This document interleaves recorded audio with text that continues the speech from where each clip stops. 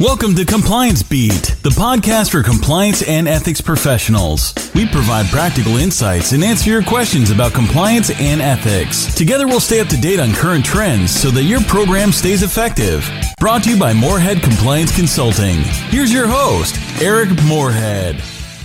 So welcome to the first in a multi-part series that's going to discuss the brand new, as of April 2019, April 30th, 2019 was when I became aware of it, new memoranda from our friends at the U.S. Department of Justice Criminal Division entitled Evaluation of Corporate Compliance Programs, which I believe is the same title as the prior memo that came into effect in February of 2017, that this one is, I believe, meant to supersede and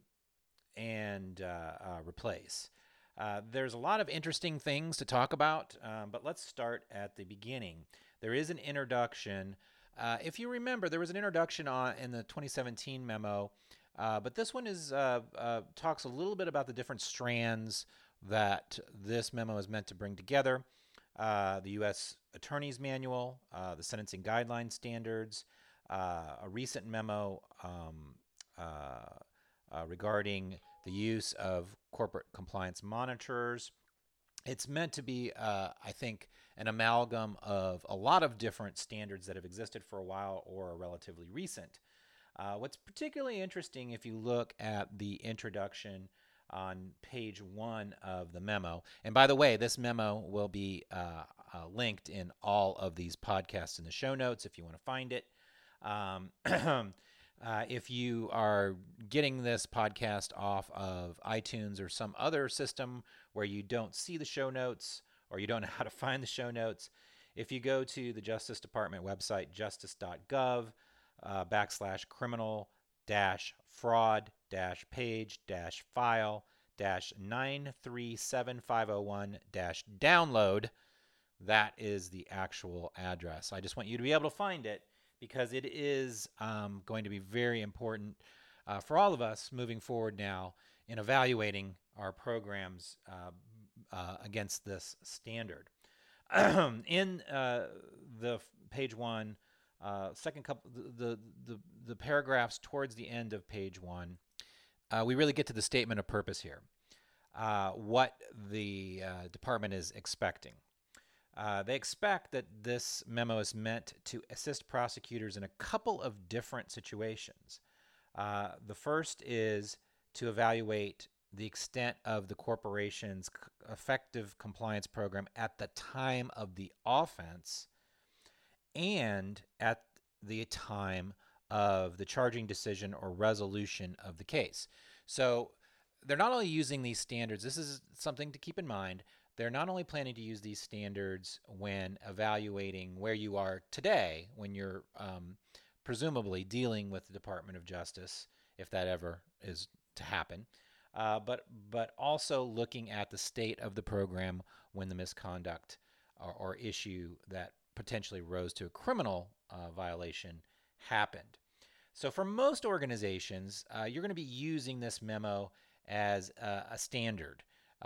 So you're not ever going to fall into that first group, at least hopefully not fall into that first group where you're having to make some sort of mitigation argument to the department about the state of your program at the time of the violation. So there's kind of two different groups of organizations that this memo is going to be useful for. One is that organization or those organizations that find themselves in that uncomfortable position of having to defend their program.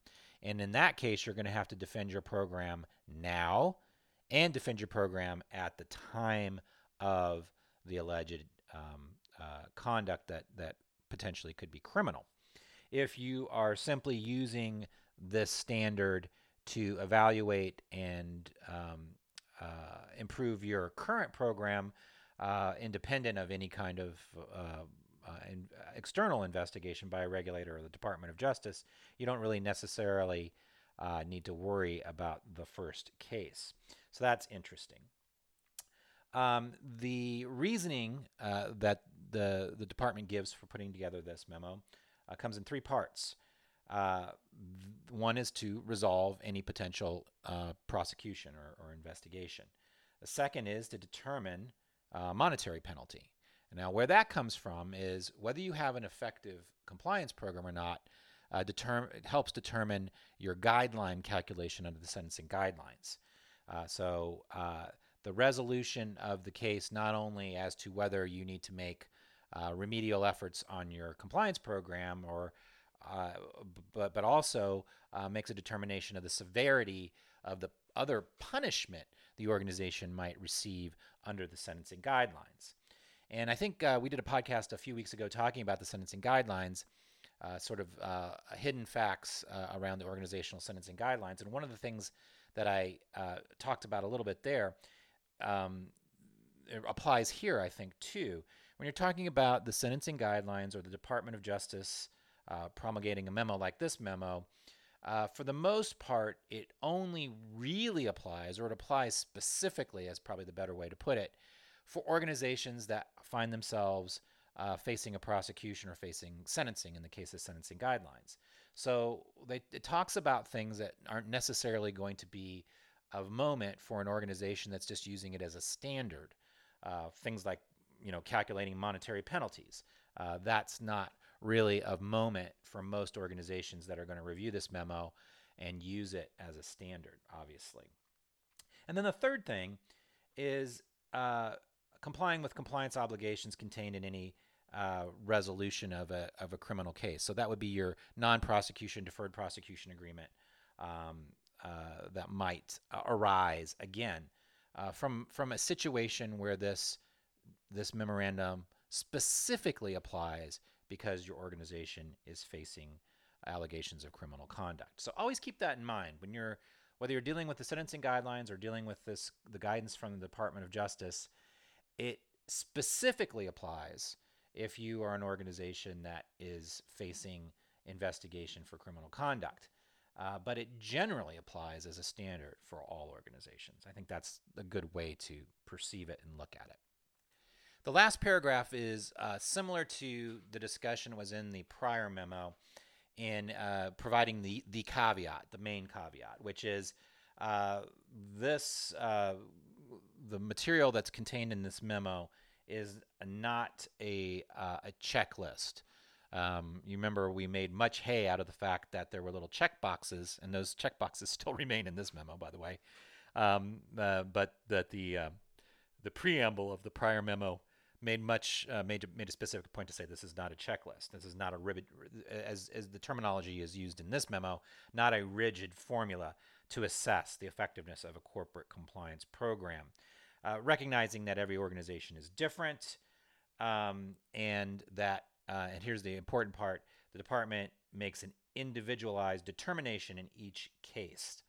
So this is telling you two things. One is these expectations aren't going to work specifically for every organization. We talked a little bit in a podcast a few weeks ago about how the sentencing guidelines, for example, make a distinction between large and small organizations and the relative complexity and type of compliance program you would have. That is one point that's being made here. The other point, and this is always a point that you will see from prosecutors, is that they are going to make an individualized determination in each case, which means that even if you go through this checklist and you feel like you're ironclad 100% on all of the different topics, you can answer all the questions completely, that does not mean that the Department of Justice will determine that your program is effective. They're going to make their own determination. This is consistent. The department will not ever in a guidance document like this allow itself to be nailed down to a particular position, and that's to be expected. So keep that in mind as well. This is guidance. This is not a roadmap to avoiding prosecution necessarily, or more specifically, having your program deemed effective by a prosecutor.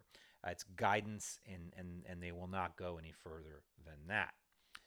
The next part, which I mentioned in the preamble announcement podcast that just went up a couple days ago, or maybe earlier today, depending on when I get this podcast up, um, they revert or go back to the three fundamental risk-based questions for evaluating a compliance program that were have been around for a while, but were probably most prominently memorialized in the FCPA guidance back in 2012.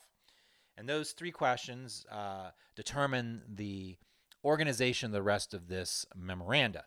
And they group all of the other queries about all the other queries about your compliance program under these three overarching questions or queries.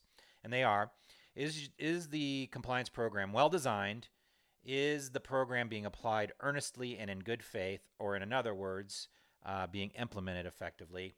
And does the compliance program work? In the preliminary podcast, I suggested that this really boils down to three concepts: design, implementation, and effectiveness. So if you want to have your triad here of concepts that they're really going for, it's looking into your design, looking into the implementation of your design, and then whether you've evaluated the effectiveness.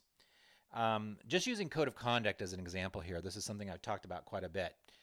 I think the traditional way we've approached putting together different parts of our compliance program really focused on that second question, on implementation. It was all about drafting and launching that code of conduct, or putting together the new training and launching that training. And really where a lot of programs are not as well developed are on that first and third question, which is design, really looking into the methodology, the risk assessment that happened prior to you implementing that part of the program that helped you better design the program. And then that third piece, which is evaluating effectiveness after the fact. We're really good at implementation. Implementation is pretty mature in the compliance realm. Focusing on methodology and design and risk assessment is, depending on the organization, maybe more or less mature, but certainly not as mature as implementation for most organizations. And then evaluation is probably the weakest. And we'll talk more about that in this podcast and future podcasts as we walk through this memo, and certainly talk about other aspects of compliance programs. But that's, I think it's an important thing to understand that the department and other regulators who are going to use this guidance as a blueprint. So you can expect, I would imagine, that the SEC and other alphabet soup agencies here in the United States are going to have, if they don't follow this memo specifically, are going to have something very similar, and are going to have similar expectations around not just implementation, but what work went into designing and putting together the program. What was that based on? Was that a risk-based process or not? And then lastly, how have you evaluated? How have you tested your program? Specifically, not just, well, we haven't had a failure. That's not really evaluating the effectiveness of your program. Just the fact that you don't know, and let's be honest, the fact that you haven't had a failure means that you just don't know whether you've had a failure for the most part. That's not effective evaluation. So those are the threshold questions, and they're really important, and that's how the rest of the memoranda is designed and organized. So I'm going to stop there because I think that that's a lot of material just about the introduction and about sort of the philosophy behind this, and understanding what the specific purpose of this document is versus the general purpose that we might all use it for as a standard. I think that's an important thing to understand. Understanding these key questions and why And here's the other thing too. I think it's important for us to recognize that the Department of Justice has gone back and I wouldn't say grafted on, but merged these three topics around a risk-based compliance program, along with all of the evaluation criteria that were in the original memo in 2017. That's the biggest change here. The biggest change is organizing it around these three principles. So that should tell us something, right? These three principles are important, and we need to focus on how we design our programs, how we implement our programs, and how we evaluate our programs, and make sure that we have appropriate resources for all three of those important aspects of a program, and be able to present our program through that lens, if we ever need to show effectiveness. That's really important. So next time, we're going to talk about design. We're going to talk about the first piece. So stay tuned. I'm going to dig into this a little bit more. I think it's interesting. They're citing a couple of different resources that we've certainly seen them cite in the past. But we're going to talk in depth about design next time as we walk through this new and very, very interesting document that the Department of Justice has provided us. Thank you. Thanks for listening to Compliance Beat. Check out our website, compliancebeat.com. This podcast is brought to you by Moorhead Compliance Consulting. Be sure to check us out at moorheadconsulting.com.